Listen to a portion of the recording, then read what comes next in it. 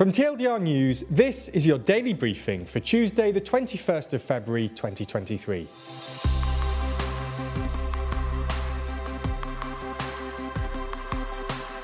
Good afternoon. In today's Spotlight story, we run through Putin's speech about the situation in Ukraine. This isn't the only thing happening in the world though, so we'll run through three of today's other important stories. And in our exclusive Nebula section, I sit down with Rory and discuss the SNP's leadership election. But first, what did Putin discuss in his speech? Russian President Vladimir Putin delivered a major speech in Moscow today, ahead of the one-year anniversary of Russia's invasion of Ukraine. In it, Putin unsurprisingly raged against the West and Ukraine, both of whom he blamed for the war. Putin said the people of Ukraine have become the hostages of the Kiev regime and its Western overlords, who have effectively occupied this country in the political, military and economic sense. He went on, they intend to transform a local conflict into a phase of global confrontation. This is exactly how we understand it all, and we will react accordingly, because in this case, we are talking about the existence of our country. Putin also claimed that it was Russia's responsibility to liquidate the neo-Nazi regime in Kiev. Ukraine said the speech showed that Russia had arrived at a dead end, and the United States described it as an absurdity. US National Security Advisor Jake Sullivan said nobody is attacking Russia. There's a kind of absurdity in the notion that Russia was under some form of military threat from Ukraine or anyone else. Much of the Putin speech was made up of the kind of things he's been claiming for a while, but one thing that was notable was that he announced that Russia would suspend its participation in the New START Treaty, the only remaining arms control agreement between the US and Russia. Russia won't withdraw fully, Putin said, but the suspension means that he won't allow any inspection of the Russian nuclear arsenal by NATO countries. Talking about the US, Putin said our relations have degraded, and that's completely and utterly the US's fault. US President Joe Biden is set to deliver his own speech in Poland today, where he'll lay out his own view of the war in Ukraine. He's expected to speak of the war as a battle for democracy, a battle that Ukraine can and must win. We also now know some more background on Joe Biden's surprise visit to Kiev yesterday. National Security Advisor Jake Sullivan said that Washington gave details to Moscow ahead of Biden's trip to Ukraine, including what we are doing, why we are doing it, and on what timetable, and so on, with the obvious goal of avoiding an accidental catastrophic escalation. Russia apparently did not respond other than by acknowledging receipt of the information. Okay, so that's the main story for today, but there's a lot more going on around the world, so here's a rundown of three other stories. Japan is considering raising the age of consent from 13 to 16 as part of a wider proposed overhaul of the country's laws on sex crimes.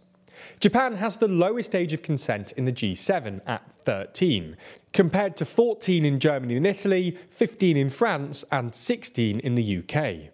The proposed overhaul, made by a panel of the Japanese Justice Ministry, would also expand the definition of rape and expand the statute of limitations from 10 to 15 years. To secure a prosecution of rape under the current law, prosecutors must prove that the perpetrator used violence and intimidation, and that it was impossible to resist. The Justice Ministry panel has not proposed changing this wording, but wants to add factors like psychological control, intoxication, drugging, and being caught off guard. Japan faced widespread demonstrations in 2019 after a number of sex offence acquittals caused public outcry. There's more on the way, but be sure to subscribe and ring the bell to make the daily briefing part of your daily routine, or just search for us on your podcast app to listen along. Yesterday, Turkey was hit with another devastating earthquake. With a magnitude of 6.4, the earthquake hit the Turkey-Syria border, killing around 200. This was followed up with a 5.8 magnitude earthquake. This comes at a particularly bad time for the countries, which suffered another earthquake with a magnitude of 7.8 only 2 weeks ago. This killed more than 45,000 people. Turkey's disaster management agency claimed the earthquake was centred around the town of Defne. Turkish authorities have also claimed that the quake was felt in Jordan, Israel and Egypt. As of today, search and rescue operations are taking place in 3 collapsed buildings, which officials believe still have people trapped inside. In Syria, the White Helmets, the civil defence organisation, reported more than 130 injuries, mainly sustained from falling debris and collapsing buildings. According to the Australian Security Agency, Australian officials have uncovered a major spy network. Mike Burgess, the head of the Australian Security Intelligence Organisation, declared that his agency has been taking a more aggressive counter-espionage posture. Burgess claimed that in the last 12 months, his agency has managed to detect the nest of spies that was bigger and more dangerous than the nest of spies that he spoke of that were operating in 2020. In essence, this nest was a group of spies from an unnamed country working to steal sensitive information and carry out other malicious activities. Burgess went on to say that one of the reasons he was disclosing information about this spy hive was that, as we progress AUKUS, it's critical that our allies know that we can keep our secrets. In the final uplifting story today, we discuss a fat cat. A black and white cat named Gacek has become the top-rated tourist attraction in Szczecin in Poland. On Google Maps, he has a perfect 5-star rating, with one visitor saying that the feline didn't pay any attention to me, which made the experience fully wholesome. If I could have dinner with anyone in the world, I would fly again in an instant to feed him. Gacek became famous in 2020 following his appearance in a YouTube documentary. Soon after, people from Germany came to visit him in Poland.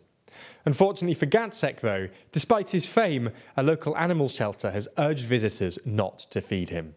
That's all we have time for on YouTube today, but if you want to see our discussion of the SNP leadership election, then watch the extended, ad-free edition of the Daily Briefing over on Nebula.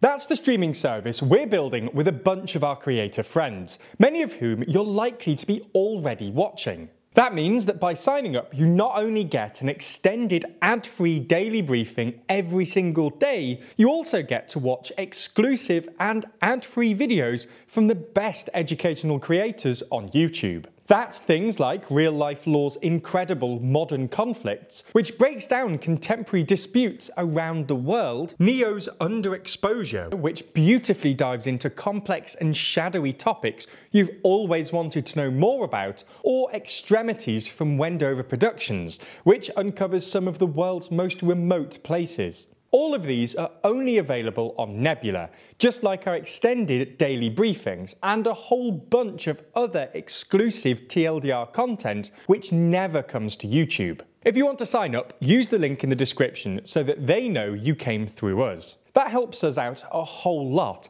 as does watching on Nebula more generally. So thanks for signing up, and we'll see you on Nebula.